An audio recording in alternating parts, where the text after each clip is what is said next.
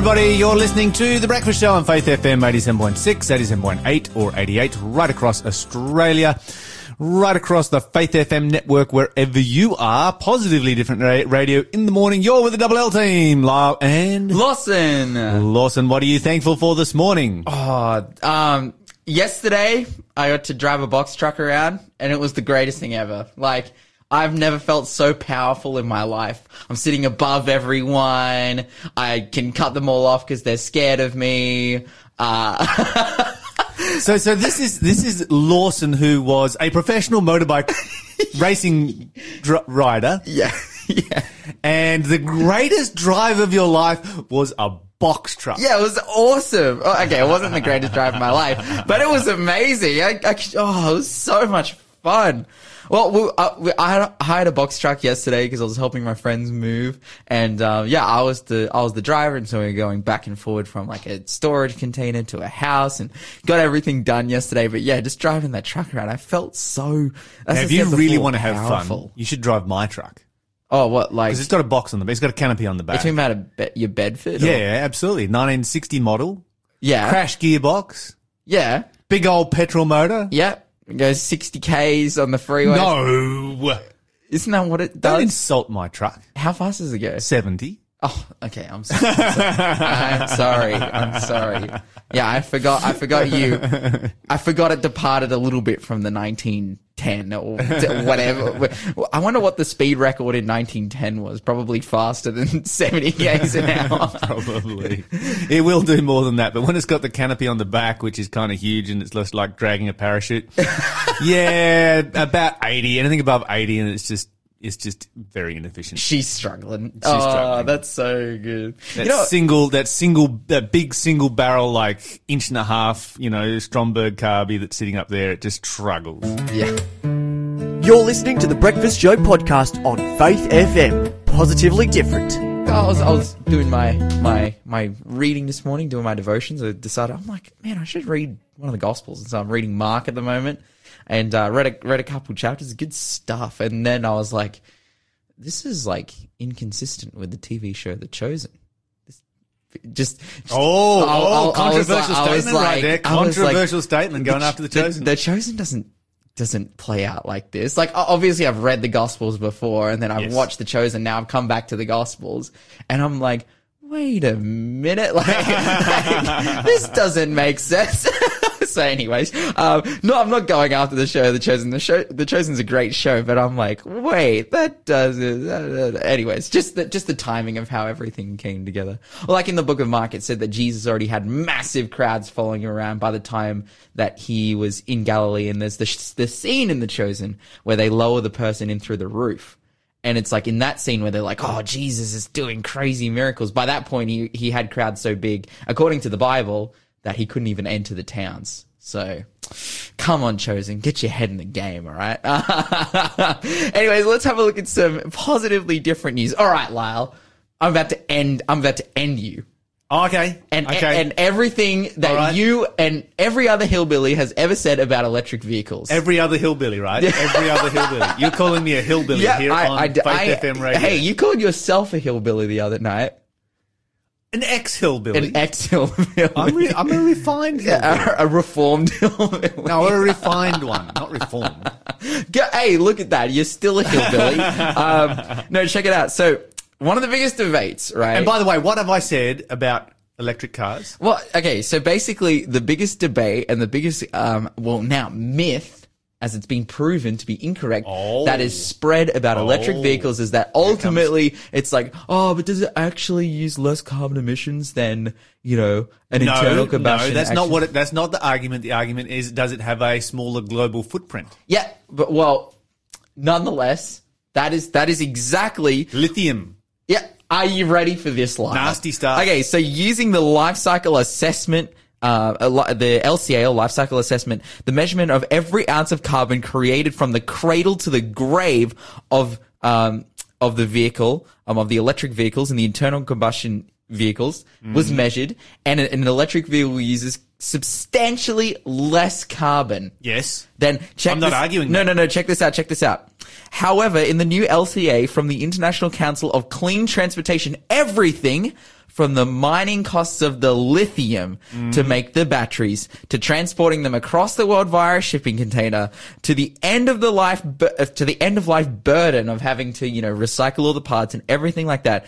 And even the current and perceived mix of energy generation in a given society was taken into account across the 4 dominant car markets, Europe, the US, India, and China. And even in the latter two, which are the biggest burners of coal, they found that EV vehicles or electric vehicles are far more sustainable. Did they take into account, come on now, the toxicity of all of that lithium that doesn't get recycled and goes into landfill? I literally just said to the end of life burden. They took that into account as well.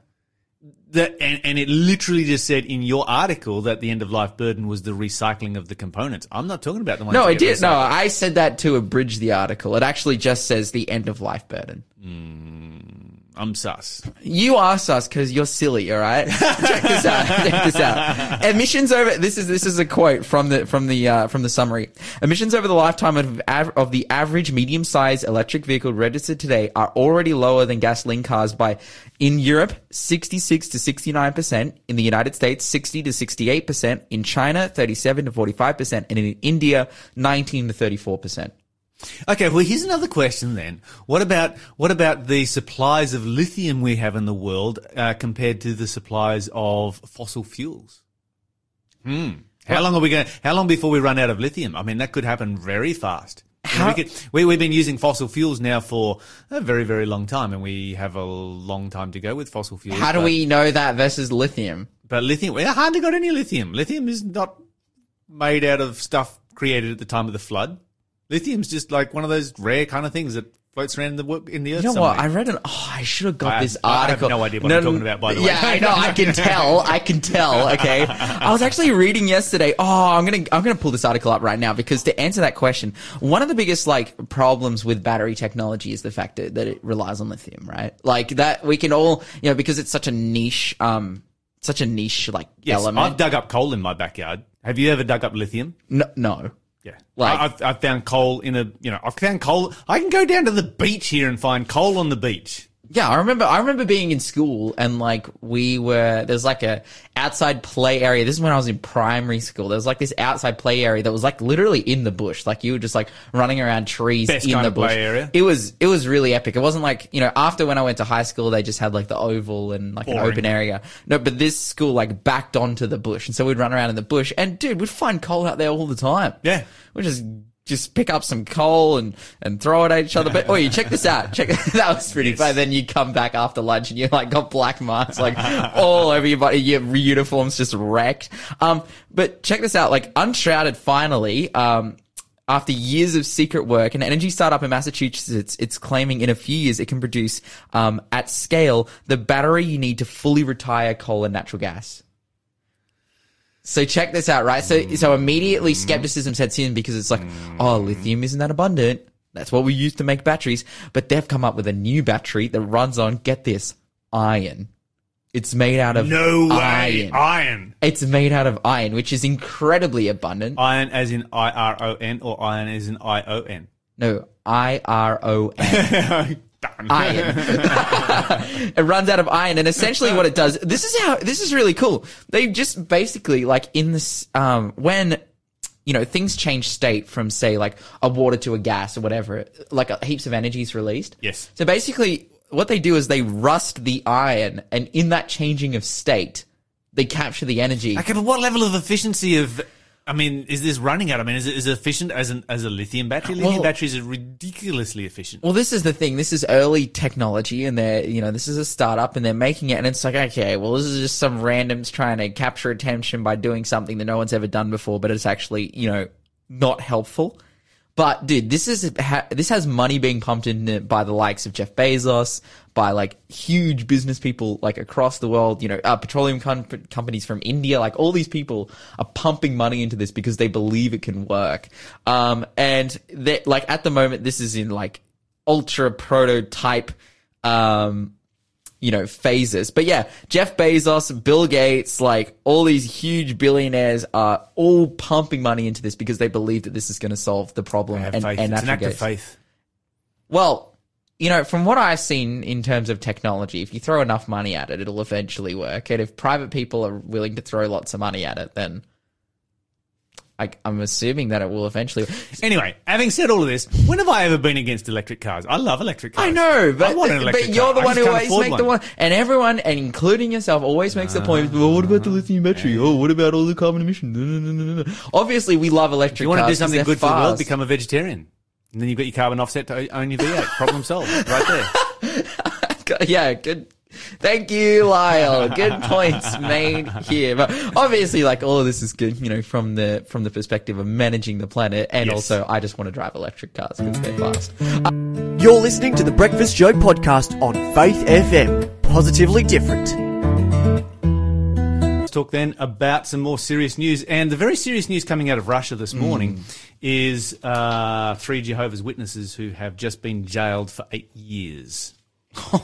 It's a pretty stiff sentence right there. So this is Vilen Avanesov, his son Arsen Avanesov. And so Vilen is 68 years old, Arsen is 37 years old, and their friend Alexander Parkov, 53 years old. There's some kind of unfortunate names like that. That would if your name was Arsen. Yeah, in Australia you might change it a little bit. But anyway, whatever. Yeah. That's their names. And this is the thing. Vladimir, he needs to figure out what is actually an extremist organization, what is an organization that's actually dangerous to his country. Because these guys are being treated like members of Al-Qaeda or members of ISIS or Hezbollah or something like this. Those are organizations that are terrorist organizations. Those are organizations that actually, will kill people.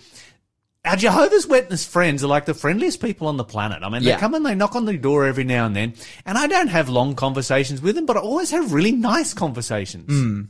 They're like any church. They're going to have a few bad eggs. That's just the nature of anything that's run by human beings. But generally speaking, when I meet the friendly JWs from down the street, they're amazing people. Yeah. How are they going to be any kind of threat to the Russian state? Please explain that to me. Yeah. This is insanity, and this is not justice, this is repression. Yeah, well. There's a difference between repression and justice. Okay, so these, of course, the Jehovah's Witnesses were banned in Russia. And what's happening is that there are lots of regions within Russia where the judicial system looks at the law and goes, no, that's ridiculous, and just ignores it. But then you have other regions where the judicial system is dominated by people of a different faith. And they're like, yeah, we have the opportunity here. We can lock these guys up. You know what they were locked up for? What? Taking up an offering. Because they were financing extremist activities. That is so bad. So they took up an offering to pay for the rent on a room that they had rented to have a Bible study together. And when they took up that offering, they were arrested for financing extremist activities. Wow. Now, what you got to understand is they got 8.5 years. One of them got 8, the other got 8.5 years, right? In Russia, you know how long you get for rape? How long? 3 years. You know how long you get for kidnapping? How long? 5 years. That's terrible. That's so bad. So Vilen made this statement. Vilen Avanesov, who's 68 years old, and, he may die in jail. Yeah. As a result of this, he says, I dedicated my life to God and I did it sincerely. This is what he said in court. He says, I dedicated my life to God and I did it sincerely. I don't want, I can't, and will not give up my promise. Yeah, wow. That's a statement of faith. That's a statement of courage. That is a statement of conviction right there. And while I don't agree with all of the theology of the Jehovah's Witnesses, I do fully support the level of conviction that this person has and their interest in standing by their faith. You can't fault that. Yeah. We need to pray for our Jehovah's Witness friends in Russia at this time because 100%. they are suffering from just terrible persecution over there, and we need to do whatever we can, even here in this country, to see what we can do about putting some pressure on, Russia. Okay, so I moved from that story to a story in Canada, and this one kind of sounds lame after the Russian one. Yeah. When pretty gnarly things have been happening in Canada surrounding churches at the moment. Yeah. This church just got fined $85,000. And that's their second fine. The first one was $83,000. So they've got, $170,000 worth of fines. They've got to now pay. Yeah, off. why? Okay, so they're different from Canada, obviously different from the United States.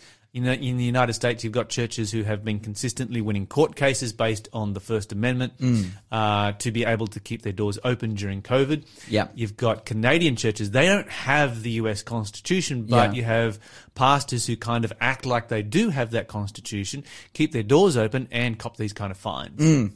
Now, of course, since the church has been closed, they've been meeting outside, and I don't understand why they haven't been meeting outside all along anyway. I don't understand why any church is closed during COVID. Well, I mean, in the big cities, I do understand it, like in Sydney and so forth, because, your opportunities for meeting outside may be limited, but those opportunities remain. Yeah. Wow. Meet outside. Do what's legal. Meet in the first church building that God ever made. Yeah, wow. But anyway, be that as may, the church got fined $35,000, the pastor copped $10,000 fine, and then the leaders copped $7,500 fines each. So they're unlikely to appeal this, and they have simply stated that Jesus is worth it, and that during COVID they have seen an increased number of people attending church. They've had an increase in the number of people who have been giving their lives to Jesus Christ and finding salvation, and that if it's going to cost them, $160,000, $170,000 for one person to be saved, then they're willing to pay that money. Wow. So once again, a statement of faith, but not on the level of what's going on in Russia. Yeah, and it's like you agree with the sentiment of faith, right? Like, I do. It's work. Like, it's. But you have options. Yeah, this is the biggest thing. Like, you don't have to do church one way. There are lots of different ways that you can do church. Why do we need to die on that hill? Why do Christians need to die on that hill? Like, particularly because we had the same thing happen in Australia. Like, a pastor got arrested in Melbourne for opening his doors during lockdown because he was like, you know what, this is silly. We're being oppressed. I'm opening my doors and we're going to run a service. But it's like. No, like the whole state is like locked down. Like, you don't have to have it inside. You don't. Go to the park. Go to the park, man. Come on. Well, that's what we're doing. Well, like we're allowed to go in the uni, but we're not allowed to have lunch in groups together. Yep. Like, because the room that we have in the uni, our capacity is 37. And literally last Sabbath, we had like 37 people. And we were like, okay. But then, we either get in groups of 5 to go to lunch, or we go to an outdoor area. That's right. And even, problem solved. And even during when we had like lockdown where there is no people allowed, you just go outside. God blesses it. It's God's first church. It's the first one he ever built. It's the only church that God ever built. Yeah, wow. All right, so I haven't talked about cats for a while, have I? Oh, we're going to rag cats again. So this is an environmental story. Okay. Because hey, you get to tell environmental stories, which means that I get to tell that's fine. That's stories. Fine. Go for it. What do you think the cost over the last 60 years, because it's been the last 60 years that we've really focused on dealing with introduced species here in Australia. Before that, we kind of just let them run rampant. What do you reckon the cost to Australia has been? Of cats? Nah, of introduced species. Managing introduced species. You know what? I'm just going to say a really high number so that whatever you say just seems dumb. Okay. So $1 trillion. No, that's dumb. You would be dumb. Try a third of that. $360 billion. Okay, that's actually a lot. It is actually a lot. That is a massive number. Actually a lot. And that, of course, spreads across a multitude of different species.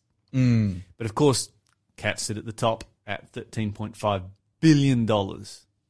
Now, this is not the cost to the environment. This is the cost of control. This is how much money we have spent trying to control these particular species.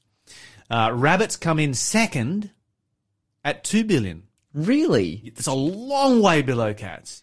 But, like, we created, like, a rabbit-proof fence and... We tried a lot of different stuff, but I guess the myxomatosis and caliciviruses are much more cost-effective than anything we've come up with. Yeah, wow. Then you got fire ants at 1.6 billion, ryegrass at 1.2 billion, pigs at 1 billion, Parthenarium at 1 billion, and foxes at 7 billion. You're listening to the Breakfast Show podcast on Faith FM. positively different.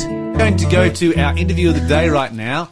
And last time we've had a bit of a break from having our resident historian on here. But last time I spoke to Eliza, she was Eliza Ma.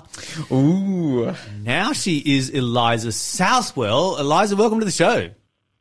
It's great to be on, Lyle. Thank you very much. Especially it's great to be on as Eliza Southwell. Yes, Wait, and special congratulations. Isn't your last name Southwell, Lyle? Yeah, maybe. How did that happen? She married my son.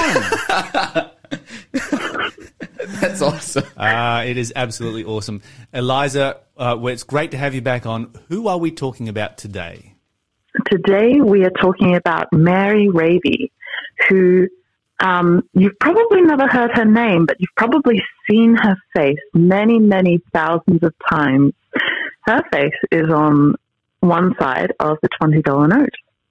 She earned a reputation as an astute and very successful businesswoman in the colony of New South Wales in the early 1800s, which was really interesting because she was a woman, and we don't tend to think of women of that era being really successful business people.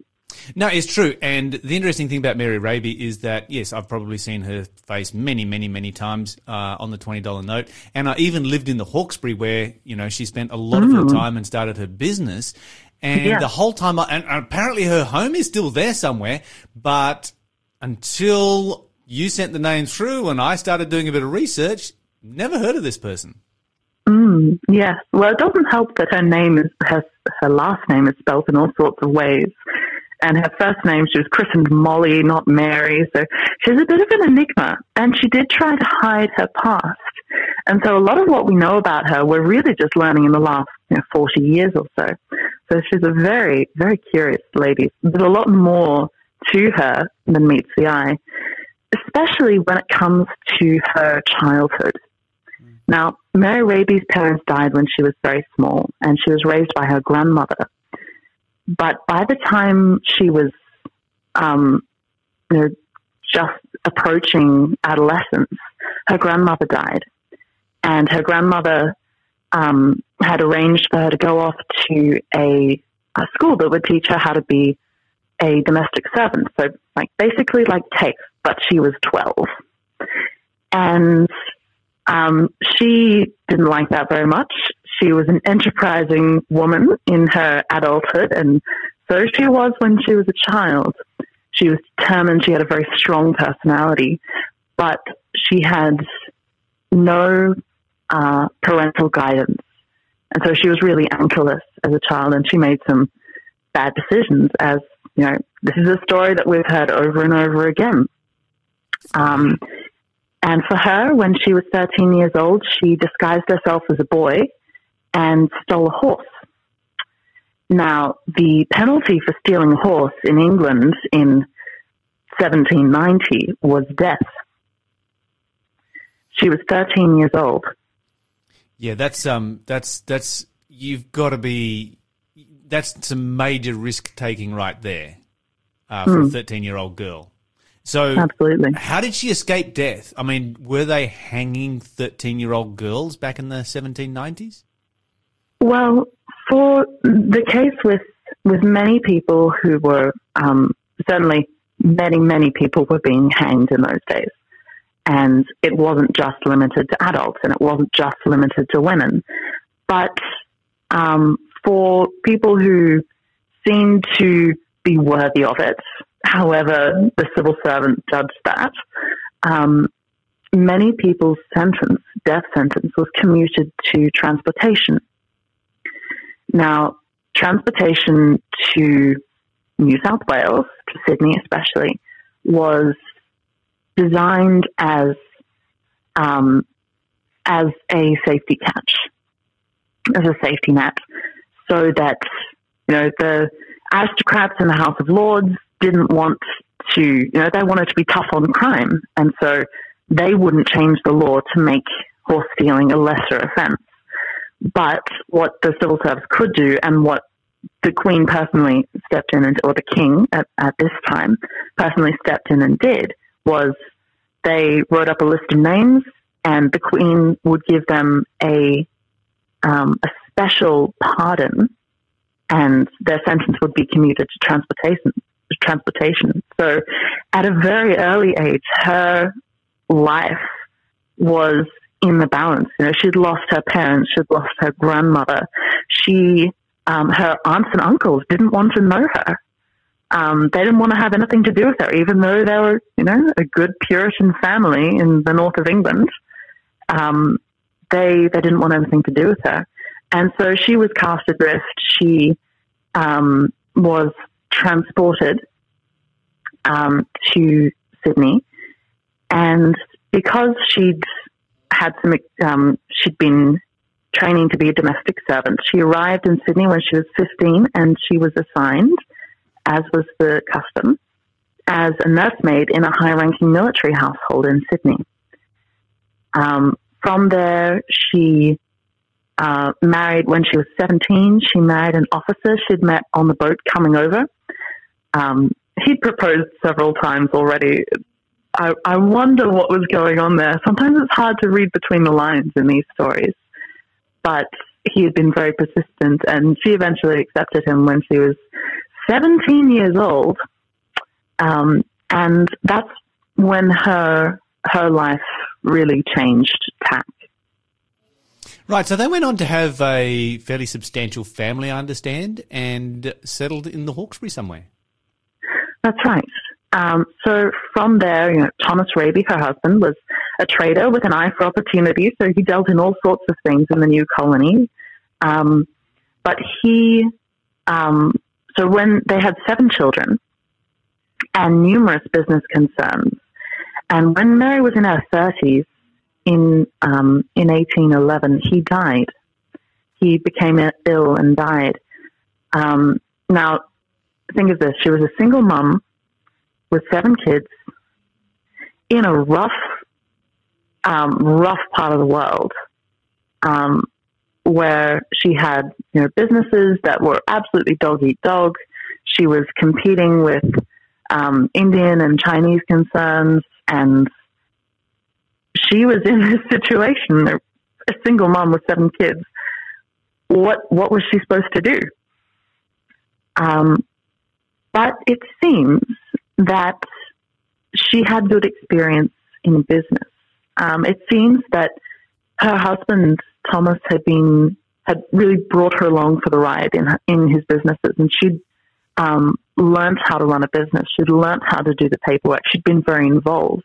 When Thomas would go away on trips to manage his, you know, go over to India to with his goods and so on, she would look after the business at home. And so she had a bit of experience, and she took a risk, and she was an astute businesswoman, and she was determined to make a go of it. And apparently she did make a very good go of it, and was very successful. It seems that she also liked to, you know, you mentioned earlier that she liked to, you know, put her past behind her and kind of pretend like she'd never come to Australia as a convict. In fact, that's right. There's one story where she goes back to England, comes back to Australia, and thereafter says that she arrived in Australia as a free person, which that's is right, kind of true and kind of not. Yes, she did have. Yeah, as her businesses increased, she rose in Sydney society, and, you know, people didn't ask, and she didn't tell. And her husband was a free man, and so I think that gave her a lot of credence. And so she really, because of her marriage, she got away with a lot, really. She learned how to run a business, and her past was easier to cover over. She was good friends with Governor Lachlan Macquarie, who is known for wanting equal rights for ex-convicts. So we're not sure how much that relationship played into her hiding of her past. But yes, she did, when as her businesses grew, she proved to be a great philanthropist. She donated, thousands of pounds to charity, to the church, to charities like Carolyn Chisholm. And Carolyn Chisholm, we talked about a few months ago, who was a lady who looked after the single women who came over to Australia and, didn't know what to do with themselves. She got them good jobs. She settled them down. Many of them married. So those were the kinds of concerns that Mary was very, very keen on supporting. She also was a great supporter of education, and through her support of education and the church, the Anglican Church in particular in Sydney, but the church as a whole, she gained her reputation went before her. She wasn't just a CEO of a big corporation. She was a great moral standard, a great pillar for morality in the church in the new colony. That's interesting you say that she supported the Anglican Church in Australia, because you mentioned earlier that she came from, she had a Puritan background, or a Puritan family. A Quaker family who that's right. Kind of wanted to have nothing to do with her. Mm-hmm. Did she ever embrace the Quaker faith, or when she came to Australia, did she just adopt, which was the primary religion that was in Australia at that time, of course, was the Anglican Church? Did she just transfer across to the Anglican Church? And then as a result of that and her connection with that church, is that why she supported that particular denomination? Or was she just sort of broadly supportive across anybody who was doing good things? Yeah, she was pretty broadly supportive. Now, I can't imagine that she would have been very sympathetic to the Quakers, because her aunts and uncles were very good Quaker members. And, her aunts and uncles had cast her off when she was a child. Now, when she went back to England, as you mentioned before, she met up with her cousins, and that seems to have been a very pleasant kind of encounter. But, I would have imagined with, she was placed as a nurse into an officer's household. They would have been Anglican, 10-1. And so it would have been much, very easy and sensible, practically speaking, for her to become an Anglican as a young woman. She, however, was broadly supportive of Christian churches in general, which is interesting because this is something that we've seen a few times before, that deeply religious Australian Christians of this period of colonial Australia tend to have a bit of a complex relationship with church institutions. People like Banjo Paterson, who we don't think of as deeply religious, but clearly we see in his poems that he was very aware of the hypocrisy of the church, and it pained him deeply because he knew Christ, and he knew that was never how it was supposed to be, and so perhaps we see a bit of that going on as well. This is speculation, but, as detectives into the past, we need to look at what we have and look at the gaps and think, what could fill those gaps? Yes, indeed. And of course, her oldest son, went on to become a clergyman. And you don't have a son who becomes a clergyman without being a deeply spiritual parent yourself, typically. Right. That's typically what we would expect. A fascinating person and a pioneer here in Australia, a very strong woman and somebody who is doing exceptional things. Eliza Southwell, thank you so much for joining us here on The Breakfast Show. We look forward to catching up again next month. Thanks for being a part of the Faith FM family. Join our community on Facebook or get in touch at 1-800-FAITH-FM.